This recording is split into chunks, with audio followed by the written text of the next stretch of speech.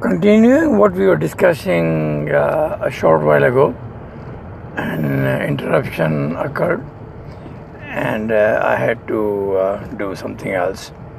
Anyway, we were talking about jihad.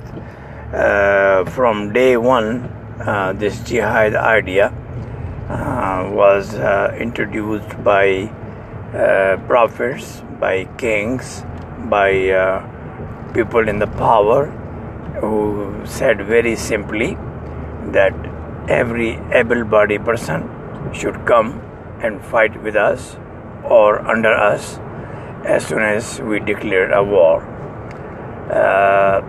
This happened in every part of the world because the common man has no right in any society. The common man has always been a war fodder. Either he kills or he gets killed. And then the people who get triumphant, they take the status of God or the chosen one, or you name it. The same thing continued during Muhammad, and the idea that the jihadi will get a share in the booty, means the plunder, if he is a victorious, or will be going to heaven if he is dead. Saying that the rulers and the powerful, they absolve themselves of any favor or support or help to the family of the person who died for them. They don't even bury him in Islam. They say, oh, the God said in Quran that the people who die in my name, they are shaheed and they are not dead. So that means they don't spend any money when they die, any remuneration or support to his or her family, and they take all the benefits when they are victorious. They make big harams, they have power in their hand, and they can do whatever they can. If you look into the early Islam, you will see that nobody knows about the common people who laid their life. Only the people who are victorious, they are given high numbers. Oh, he was the greatest. Oh, he never lost a war. Oh, he was very pious. He was Asadullah. He was the lion of Allah. And Muhammad said this about this body, this person. And Muhammad said this about that person without knowing what actually Muhammad did or his associates. They used common people, poor people, to die for them. And they brainwashed them so much that anything Muhammad said, they see that he dislikes, he just come ahead and behead that guy.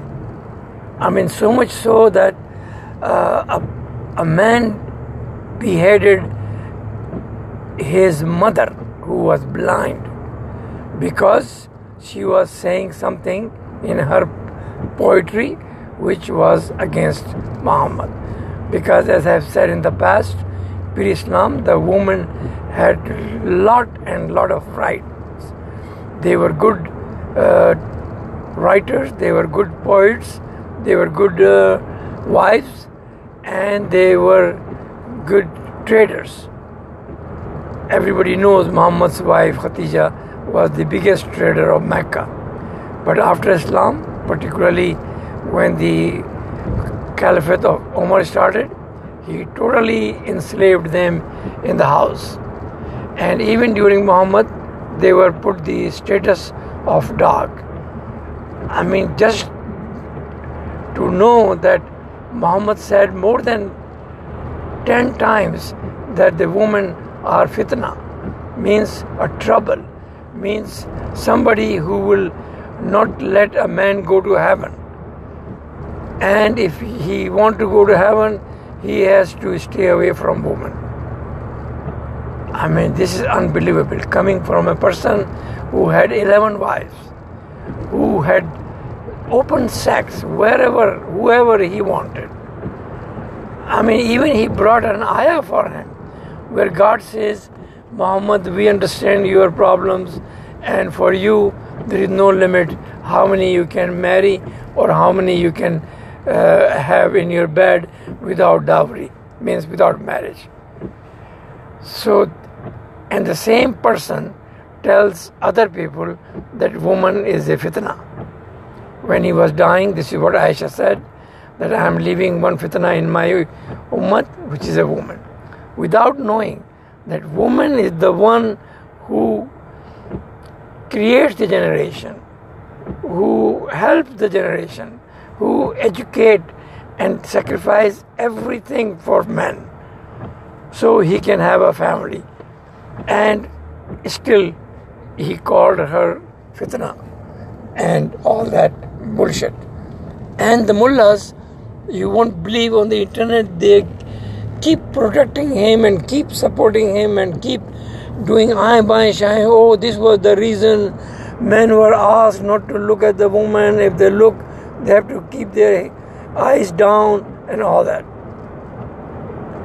And this is the same people who, when they conquered an area, they will take women and sell them in the market. Although no woman was ever a war booty, because the women don't fight in any society. They only work as a support group. But as I said in earlier podcast, that the Arabs back then, when they conquered an area, they claimed everything is theirs. Every woman, every kid, every man, every cattle, every land is totally 100% theirs. So that was the barbarism which actually helped Arabs to subjugate and control other nations, one after another. But how you can really live in a modern world treating women like that? Since the civilization started, since the scientific revolution started, the things have changed all over the world. Women have started getting powers and rights and support, and the most of it, respect. This is how the society progresses and goes to new heights. In modern world, the woman participation in economy is more than men. Women are the reason why we have such a robust industrial production, because they are the one who use everything. They are the one who creates the market and support the market through their buying power. They are the one who run the state. They are the one who are vital for the society to get better, because an educated woman is the best asset of the nation. Whereas Umar said no education is necessary, all they have to read is Quran. And ironically, most of the mullahs, they think Umar was the great, or Khalid bin Walid was the great, who raped a woman, although his husband was alive and he was a Muslim. But because he wanted to take her to bed, he killed her husband in cold blood. And when that news came to Abu Bakr wanted to punish him. But because he was the cousin of Umar, he could not do. And he died in about 2.5 years, so no action was taken. But when these kind of things continued, Umar demoted him and retired him. And the Pakistani stupid guys, they keep praying Allah, oh, please give me a son like Khalid bin Walid. Really? And they have big praises of those times, those barbaric times, where there was no civilization. It was an absolute barbarism. Nothing for the common man. No hospital, no school, no road, no salary. They were all at the mercy of powerful. and they call it the system brought from Allah. And they say, oh, that is the ultimate, and no one can change these laws, and no one can change these punishments, and all that bullshit. That 7th century or earlier, or even after, the tribal mentality of Arabs never helped them become better persons. They remain barbarians for hundreds of years, even today. I mean, look at the barbarism, how Khashoggi was killed, dismembered, and maybe burned by a crown prince of Saudi Arabia. This is really, you say, is the what Allah wanted you to do? Wake up, people. Wake up, Pakistanis. Islam has literally destroyed your country, your mind, and your society, and your future. So when the Imran Khan is going to talk about jihad, I hope that he talks sense. Because in the beginning, the jihad was used only to harass, kill, and terrorize the world. Later, when the Arabs became slow, or what they call it, became disgruntled, the Sufis came up and they said, oh, the jihad is no more needed. Now we need jihadul nafs, means the fight against ourselves. We need to jihad to eradicate the evil. Although the Sufis, they are not Muslims, but they use Islam to establish their power. And this is what happened. The Shia power was established. The Sufi power was established. They put their governments in different places of the world. Even in India, in Central Asia, in Iran, in Turkey, these Sufis were the ones who were spearheading every war effort, because they were working with the kings and making good money, and then the king was having fun. Just read the history, how Ottoman kings used to live, how barbaric they were, how inhuman they were. That is why Kemal Ataturk, he totally dished the Islamic history and Islam in full, and tried to make Turkey a civilized nation. But Turkey is still in the trap of Islam, thanks to this stupid Erdogan, who is destroying Turkey from within. One very sensible thing with every intellectual tells Pakistanis and Muslims at large that have a rational and scientific thinking. Work hard to compete. Work hard to learn science. And we had many people like in India, like Ghalib, who used to, once when Sir Syed sent him a book, which something like Taskara Jahangiri or something, or Ain Akbari, and a stupid book he wrote, and he wanted Ghalib to review it. Ghalib scolded him, and he said, what are you talking about? We have a nation here who has fire in his pocket. Because back then there was no match boxes. It was invented in Europe. So he advised that we should learn from them. We should learn and try to excel in it. But the Muslims never realized. I mean, there was a report, I believe, in the same Dawn article, that in 1958, when the Britishers, they established a university in India, only 2 Muslims graduated from that university, as compared to more than 100 in Hindus and Sikhs and other nations. This is how the other nations realize that the way to go is the British system. And whoever supported that, learned English, are the one today ruling Pakistan's bureaucracy, Indian bureaucracy. These are the people who have great literary people, great scientists, great educators who have changed the destiny of India for better and made it a superpower. This is what the Muslims missed. This is what the Muslims of Pakistan, current Pakistan, missed. All over India, who were against English, who hated English, who don't want to even shake hand with English, except very few. A very few who were kind of like mentally smart, but were at the same time were not doing the right things. They never supported poor Indian Muslims or educated them or created a system where everybody can benefit.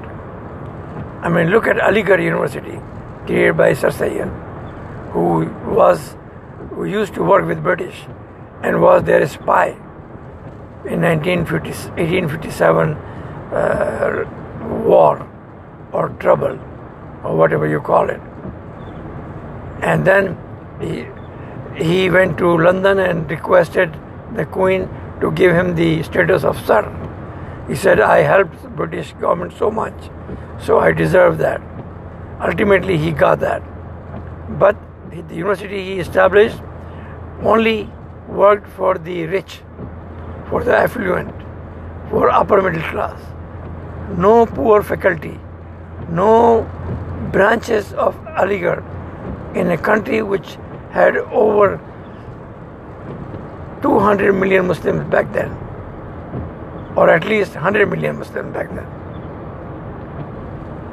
Whereas if you look into Hindus, the universities they established, the benefits they got from British education system and British bureaucratic system is made them what they are today.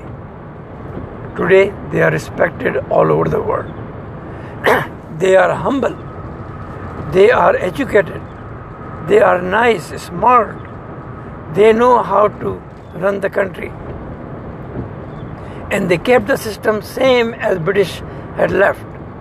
They created a constitution written by the lowest class of their society, Dalit, Dr. Ambedkar, and they allowed everybody equal rights.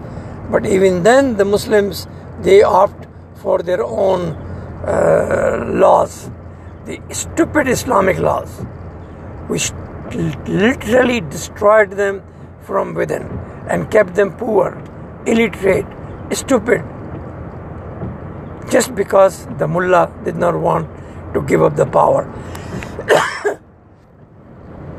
This is what happened to Muslims of subcontinent. The story of the other Muslims in other places is no different. They all were self-destructing or destroyed themselves either through kingship, caliphateship, or through religion.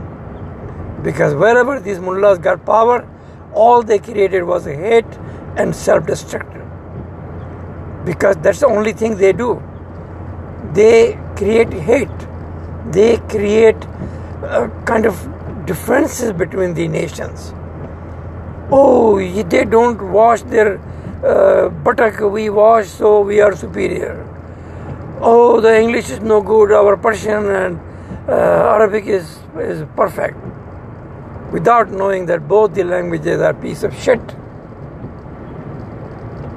There is no way you can learn Arabic or Persian and be a successful scientist or a successful human being.